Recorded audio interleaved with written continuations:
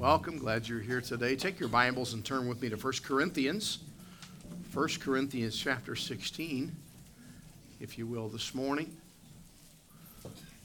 1 Corinthians chapter 16. Of course, just a few moments ago, we had an opportunity to give via our offering. I want to talk to you from the Bible about New Testament giving from Scripture. I want to look at some encouragements for us today from the book of 1 Corinthians. And for those of you that are not familiar with the book of 1st and 2nd Corinthians, the church at Corinth, the local church that met there at Corinth, was a church that had some problems, very much like the problems that we struggle with today. And they had some problems with the world infiltrating the church. They had some problems with some relationship problems in the church. They had some problems not really following what they should scripturally.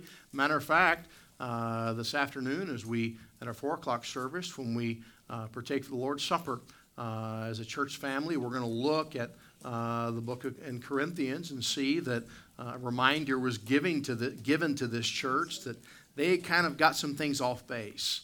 And they'd kind of gotten away from where they used to be and where they should be. And the book of 1 Corinthians and 2 Corinthians is a bit of a reset button for this local church. Kind of help some issues and some problems.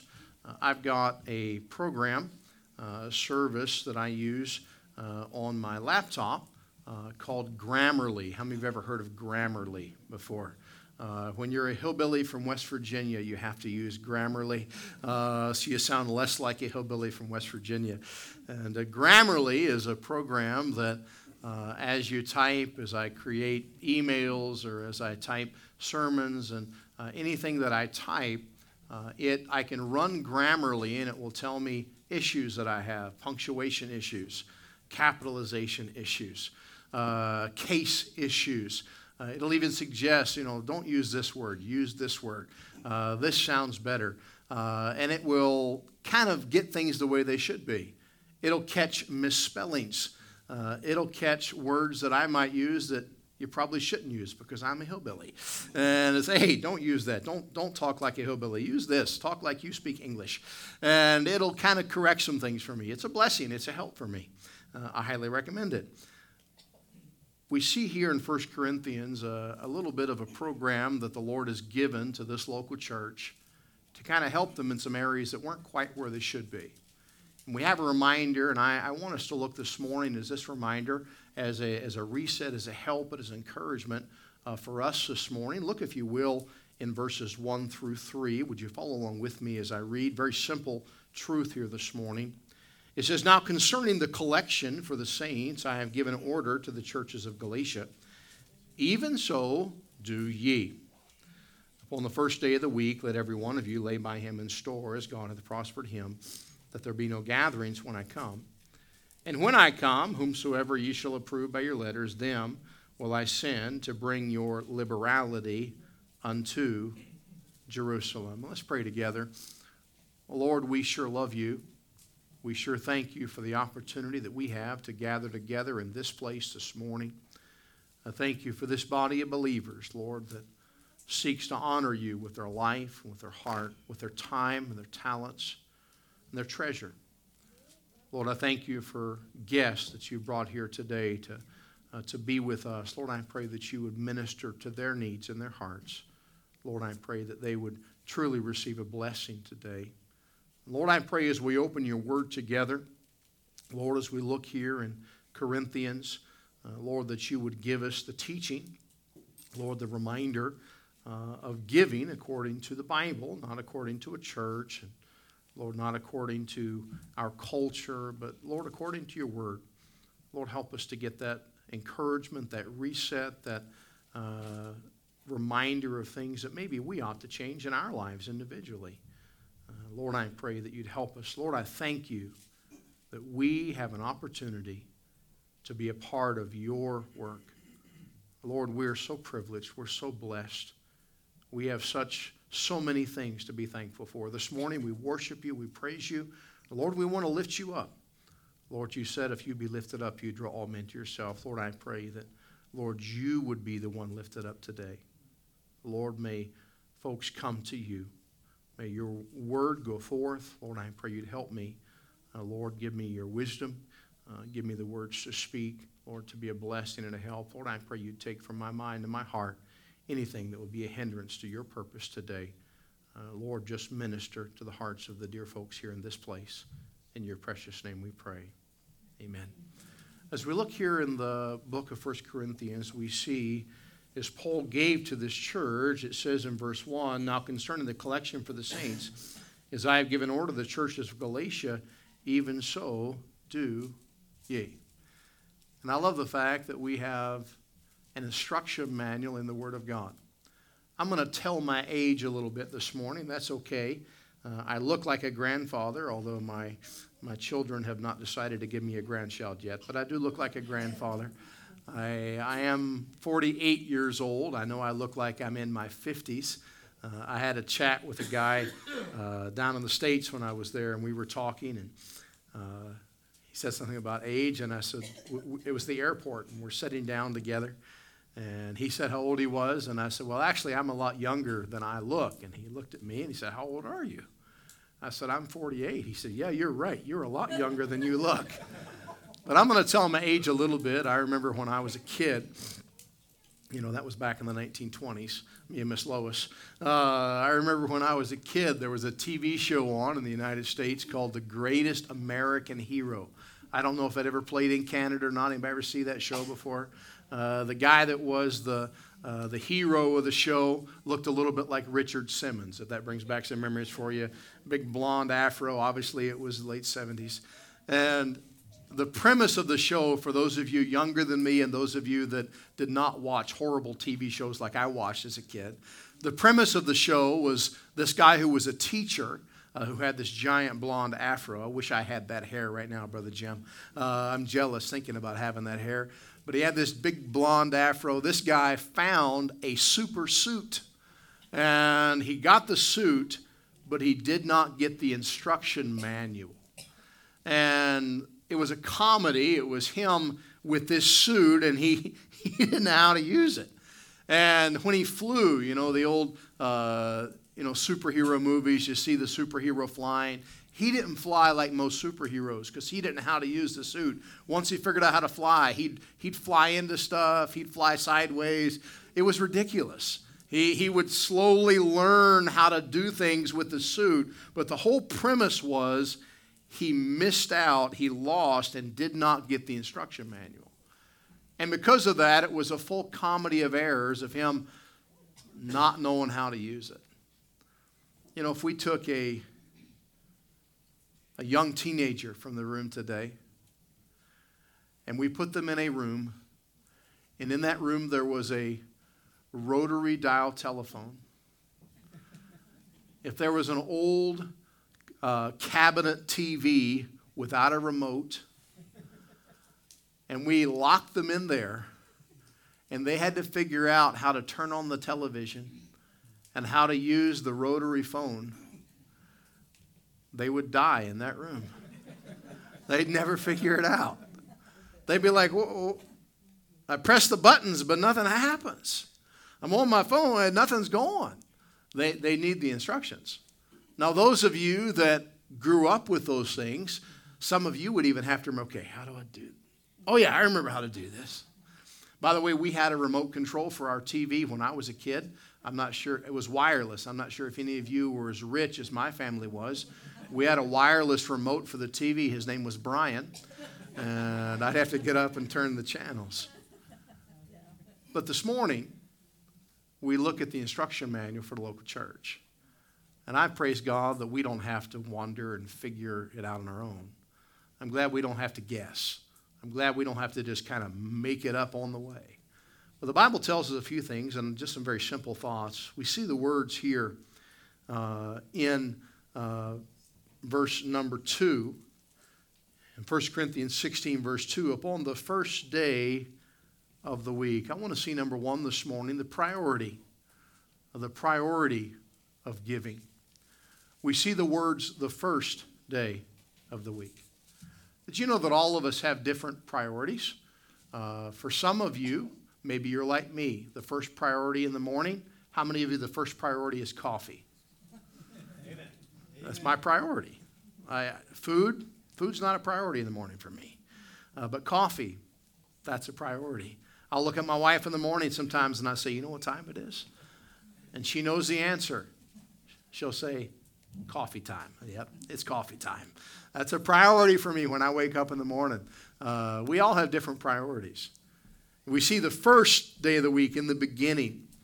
The question is this morning, what are our priorities? I believe we see in Scripture here in this instruction manual for the local church that this matter of giving, this matter of collection, God makes it a priority. It's not something that we're to, at some point care for this. At some point, this should happen. At some point, we should look at this, but rather the Bible says on the first day of the week. Can I tell you that all of us have priorities, and we prioritize different things. I want to talk to you for a few moments about some men. Maybe you've heard of them. Peter, James, and John. You heard of those guys? They are the same guys. Maybe you read about them. Jesus took them in the Garden of Gethsemane with him. And he left some of the disciples, said, okay, guys, you pray here. He took these three men and said, hey, you guys come with me.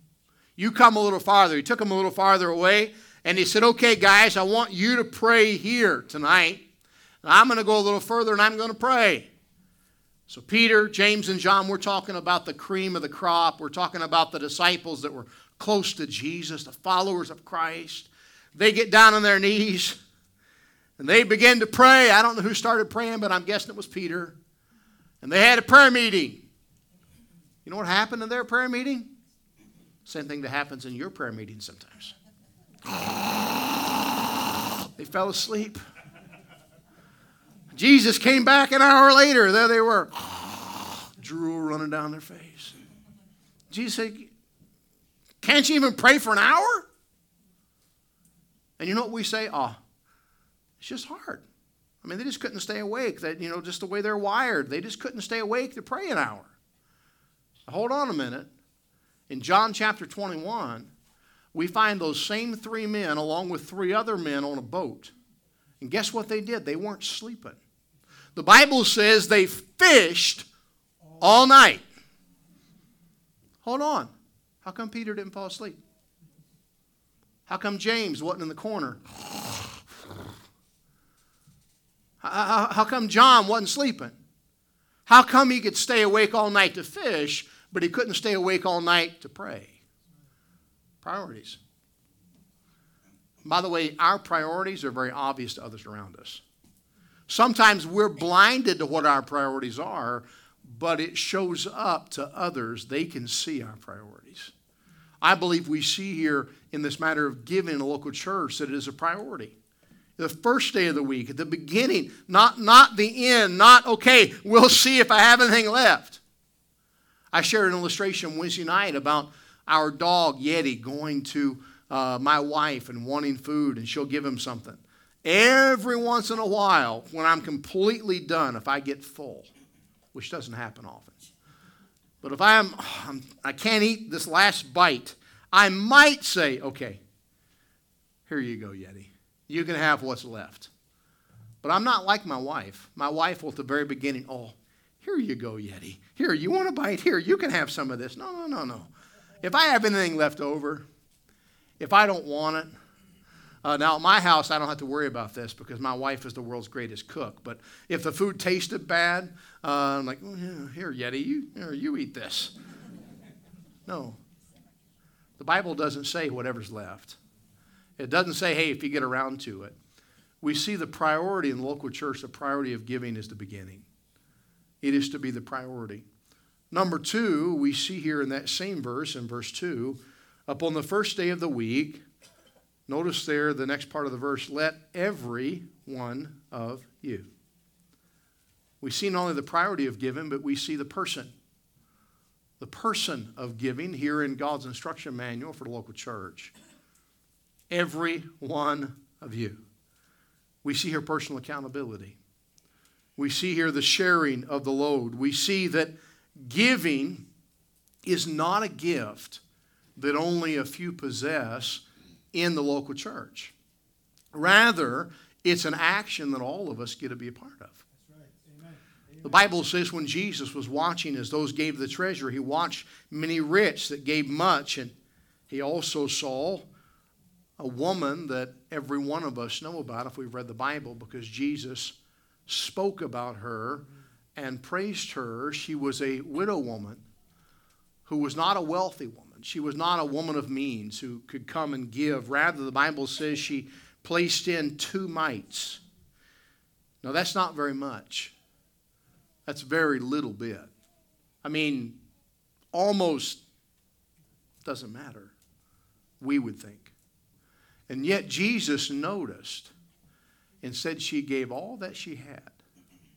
How wonderful it was that that little widow woman could have the same part as those that gave much according to the world standard. We see that there was a balance. How many of you have ever tried to lift a car before? Anybody? Come on, surely there's some men here. Here we go. We've got some men here that, I remember as a kid, we'd try to see if we could lift a car up. How many of you remember the old days when cars had bumpers on them you could get a hold of and lift up? Nowadays, I'm pretty weak nowadays, but if I tried to lift a car up, I'd just rip the front clip off, brother of mine. Used to be, cars had these things called bumpers that were made of steel and wrapped in chrome. And you could grab a hold of them and try to lift up. My dad had a little car once he called the pregnant roller skate. It was a little 1970-something Honda. And I've watched my dad's a big man, but I watched my dad pick the back end of that car up and walk it around and set it back down. That was a little car. Just this week, I bought a tiny little car, a little Ford Festiva.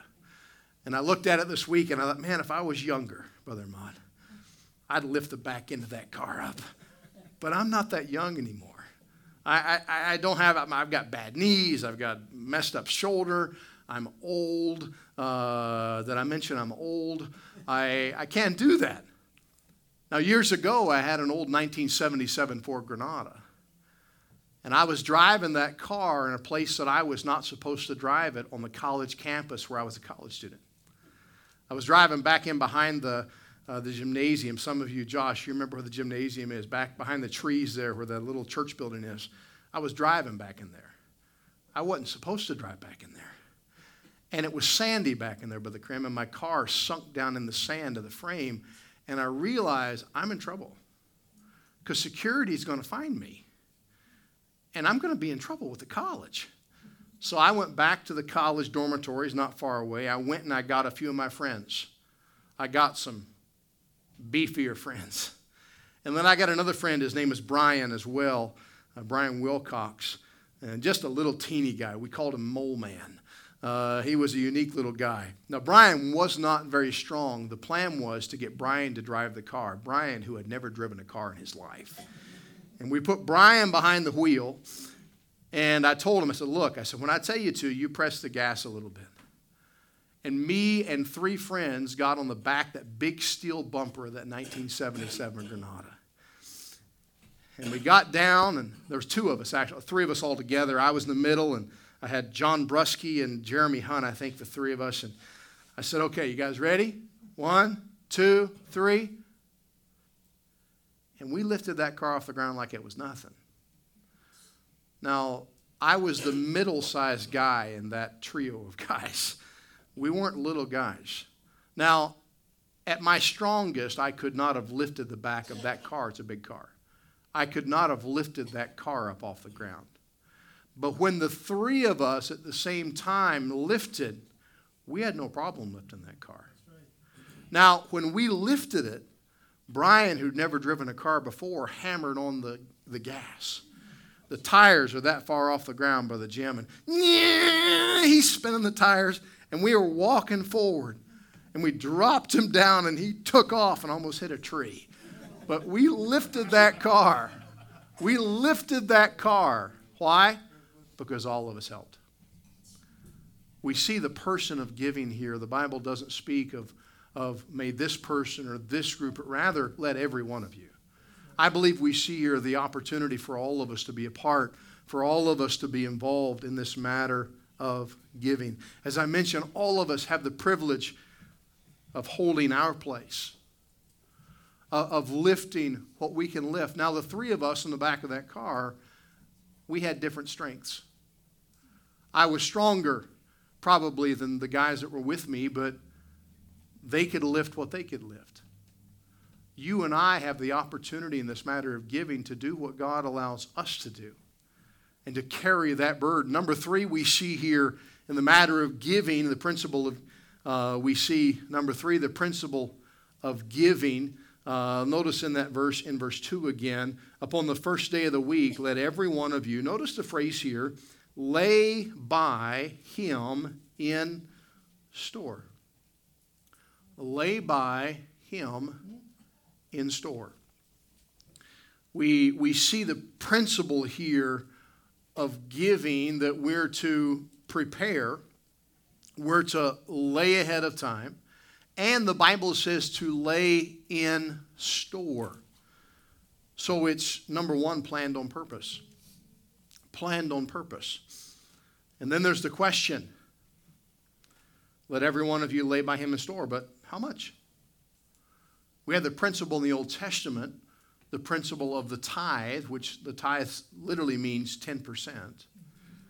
We see in the book of Malachi, chapter 3 and verse 10, bring ye all the tithes into, there's a word there in the book of Malachi, the storehouse. That there may be meat in mine house, and prove me now herewith, saith the Lord of hosts, if I will not open you the windows of heaven, and pour you out a blessing, that there shall not be room enough to receive it. We're going to get back to that word storehouse in just a moment, but we see in Malachi to bring the tithes in the storehouse, the 10%. So there's the principle of giving. It's not accidental. It's on purpose, to lay by, to plan ahead. How many of you have food cooking at home right now? I'm trying to see what house I'm going to for lunch today. My wife raised her hand. Praise God, I'm going to be okay. Now, you know why we have food cooking at our house right now? Because at some point yesterday, my wife went to the freezer and she got out a deer roast. And she laid it probably in the sink to thaw out. And last night, I saw her in the evening as she was preparing it. She was searing it off in a skillet and putting it in the crock pot, and it's getting ready for us to eat. All of us will go eat it after church. And by all of us, I mean my wife and I. And we'll go there and eat that. Why? Because she laid it out ahead of time. Now, if this morning we got up and I said to my wife, I said, what are we having for lunch today? It's like, well, we're going to have deer roast. Well, that's great. Is it cooking? Well, no, it's in the freezer. Pastor Rice would be eating McDonald's for lunch today. Because he had to prepare ahead of time. He had to plan ahead of time. She had to, and praise God, she does it rather than me, because if it was up to me, I would forget. I'd probably have to eat the nasty McDonald's. But she laid it out. She prepared ahead of time. That principle of giving, it was on purpose. It was planned ahead. And number 4, we see in that verse, number 2, we see the place of giving. Upon the first day of the week, let every one of you lay by him in store. Now, I mentioned that verse in Malachi 3:10. It says, bring ye all the tithes into the storehouse, that there may be meat in mine house. In that previous verse, we see that word storehouse. The place where they were gathering, by the way, in Corinth, the local church in Corinth, the pattern of the local church in Corinth was the same pattern of the local church in Jerusalem, the same pattern of the other local churches that went forth, as we're studying the book of Acts on Wednesday night, as they went forth out of Jerusalem, as the gospel went forth, those believers that believed on the Lord Jesus Christ, those that would gather, they gathered on the first day of the week with their brothers and sisters in Christ. We see that group, they assembled together. That word literally means the church. The word church literally means assemble together. They churched together. They assembled together with other believers. That local church gathered together on the first day of the week. So we see here in the New Testament, in Corinth, as we're looking at in 1 Corinthians, And we could look throughout the New Testament and we could see all those local bodies of believers gathered together on that first day of the week. So what was the place of giving? The place there was a local church. The storehouse in the New Testament is, without question, the local church. So we see the giving here was in that local assembly of believers in Corinth. And that reminder. Number 5, we see in verse 2, we see the prosperity in giving. Upon the first day of the week, let every one of you lay by him in store, verse 2, as God hath prospered him. Can I tell you, God is the one that oversees our giving. It's not a church board. It's not a pastor. It's not a treasurer. It's not a body of overseers. It's not your wife or your husband or your children. Rather, it's God. He's the one who prospers us. Now, there are those who deny there's a God who say, no, I do everything.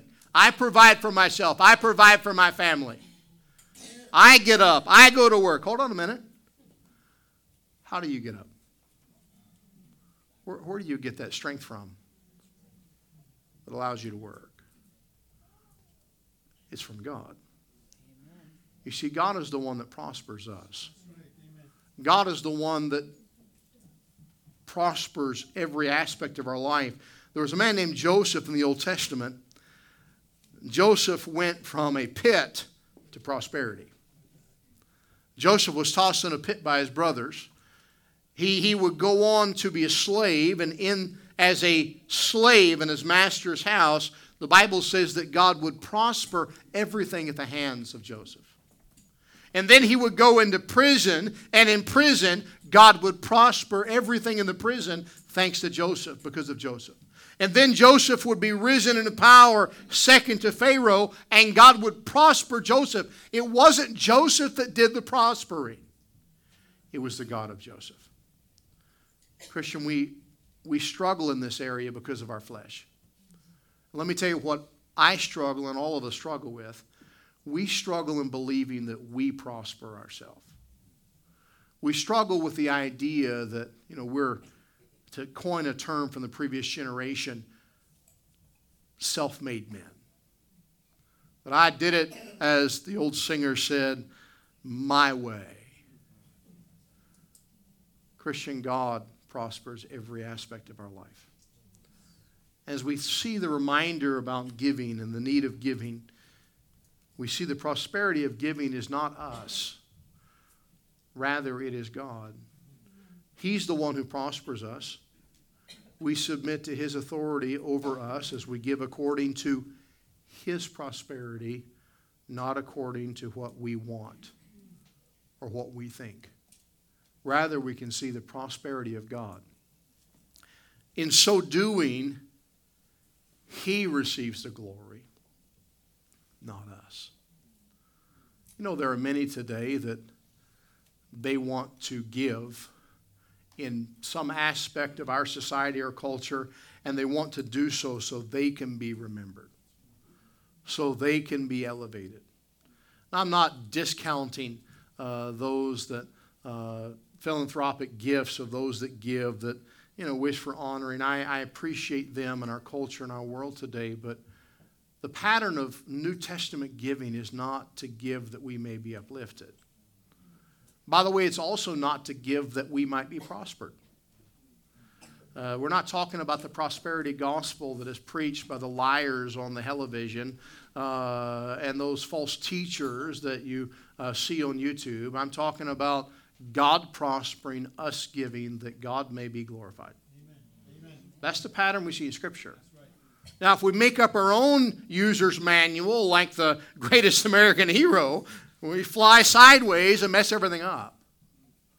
But God's reminder is that He's the one that prospers us. We give according to that for what? For His glory. We glorify God with that. We give for God. Jesus, as He saw that widow who gave those 2 mites, He was glorified. By the way, the wealthy of that day didn't even notice. She didn't say, hey, just want everybody to know. That's all I had. No. But Jesus knew. God knew. And we see here the picture of giving here, the prosperity of giving.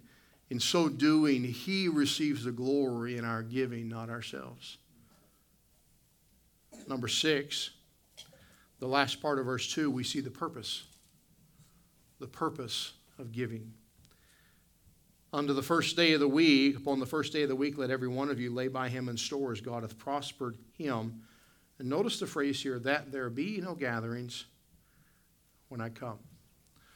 I want to share a quote that I heard my pastor who's in heaven now make back in 1993 the first time. I heard him say it several times. But a statement he made that I've never forgotten. The man who will be my pastor for almost 8 years of my life. The first 8 years of my adult life. God's business is the greatest business in all the world. That's right, amen.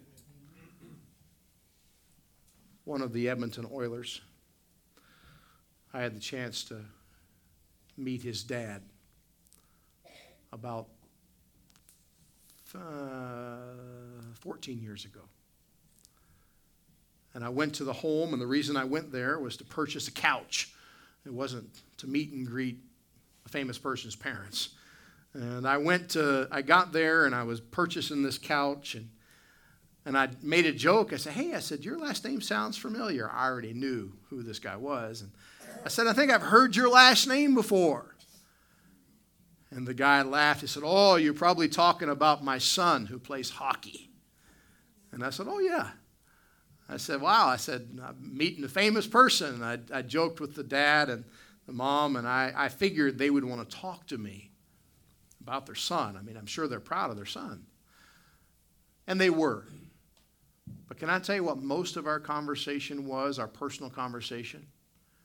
That dad whose son was famous. Everybody knew his son. In Edmonton, he was a hero. The dad said, hey, let me tell you about my son. But he was talking about his other son.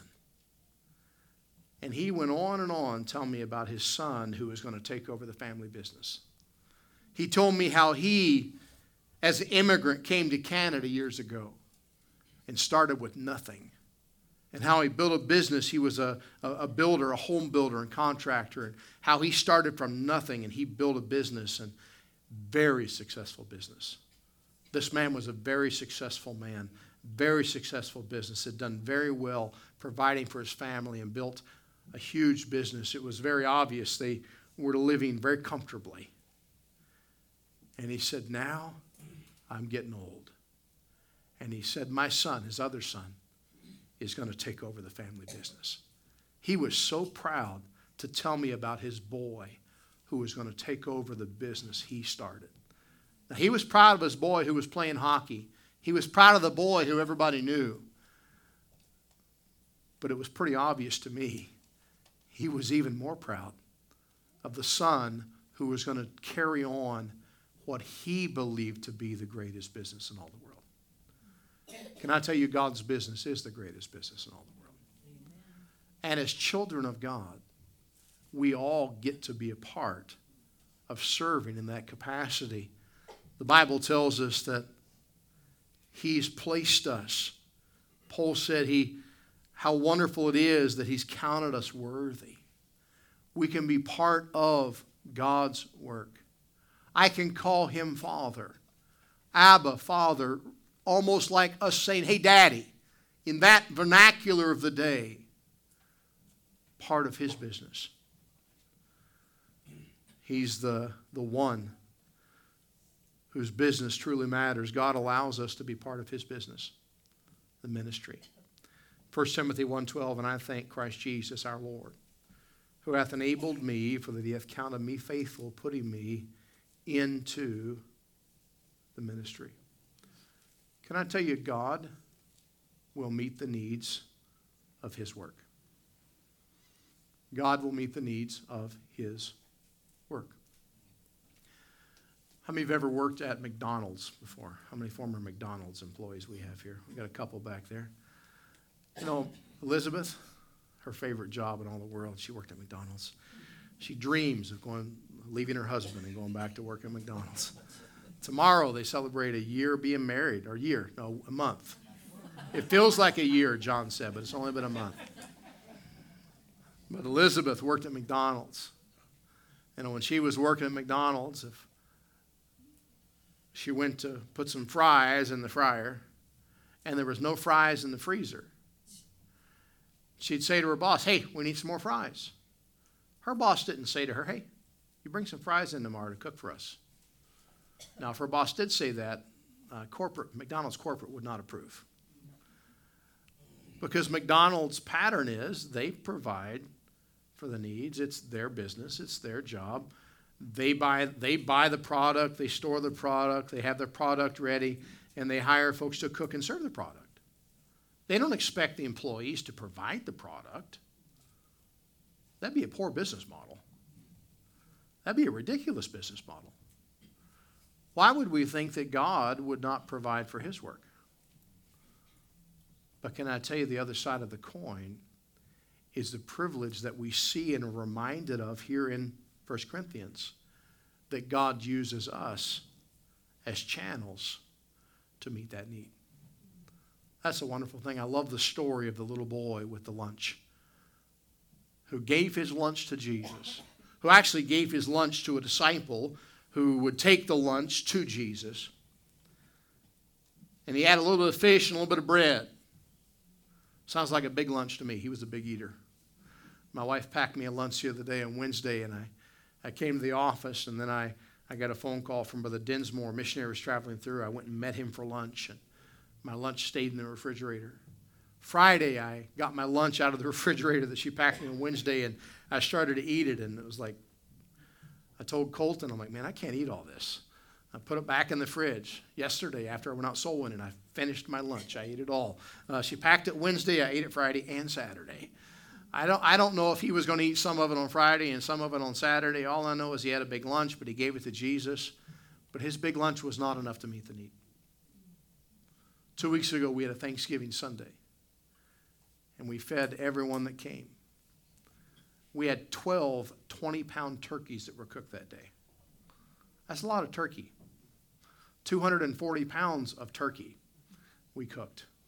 We had trays, 10 trays, I think it was, of mashed potatoes. We had bags and bags of vegetables. We had lots of food. We had to. Why? We had a lot of people to feed. Now, if I had bought one little turkey about the size of a Costco rotisserie chicken, if I put it on the counter and I said to Miss Mitra, this is the turkey we're going to feed 230 people with, she would have looked at me and said, Pastor, you're crazy. We're going to feed, this is the turkey right here. We're going to feed 230 people. She just said, there's no way. That's not enough to feed 230 people. That's not enough to feed Pastor Race. We need more than that. The little lunch that lad gave to Jesus didn't look like much in comparison to the thousands. But once it was given to Jesus, it was enough. It was enough. We have a reminder here to this local church in Corinth.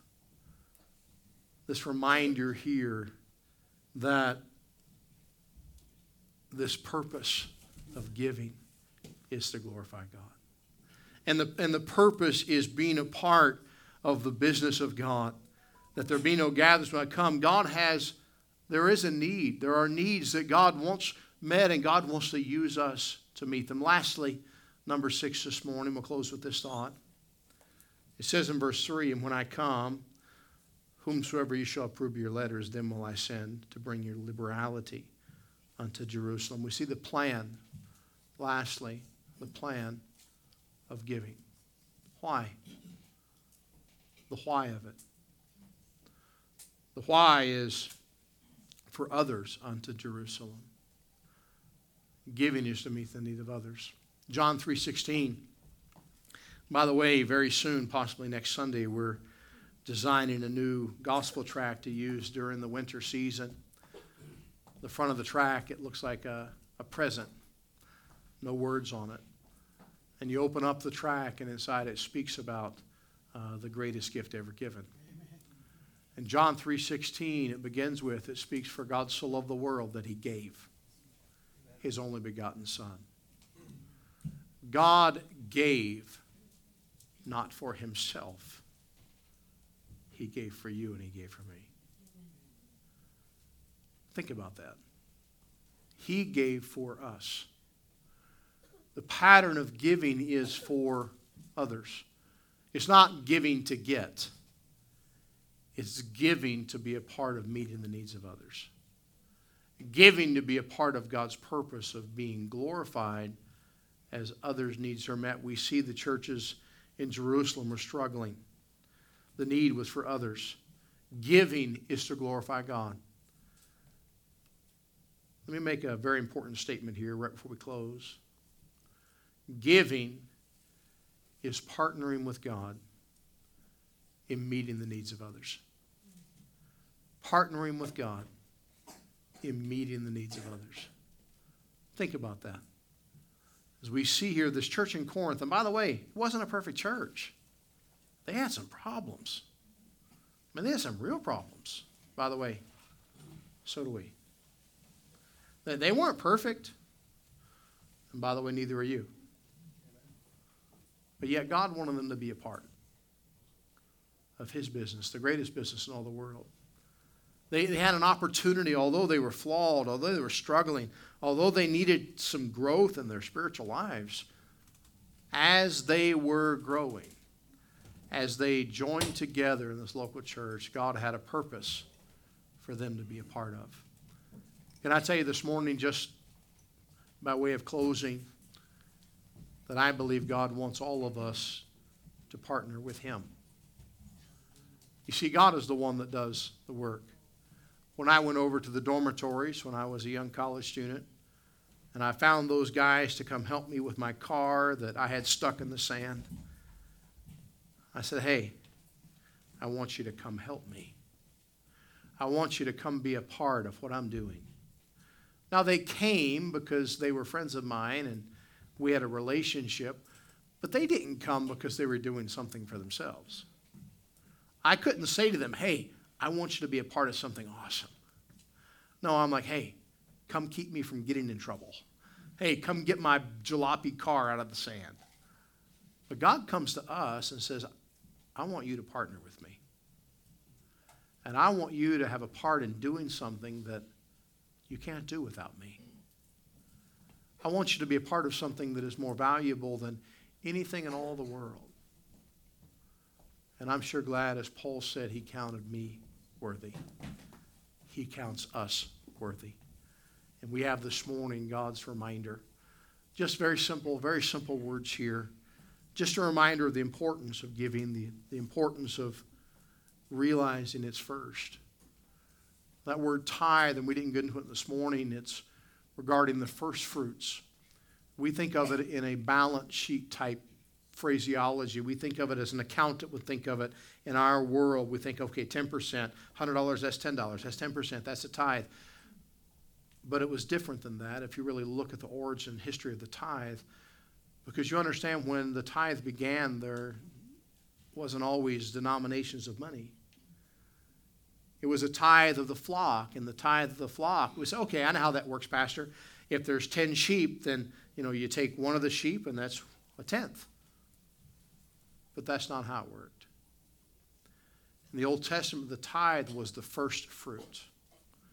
In other words, if you had your sheep were giving birth, dropping the lambs in the beginning of the lambing season, the very first lamb that would be born.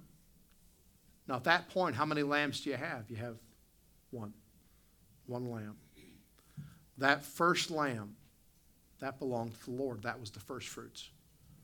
And then the next 9 that were born, they kept.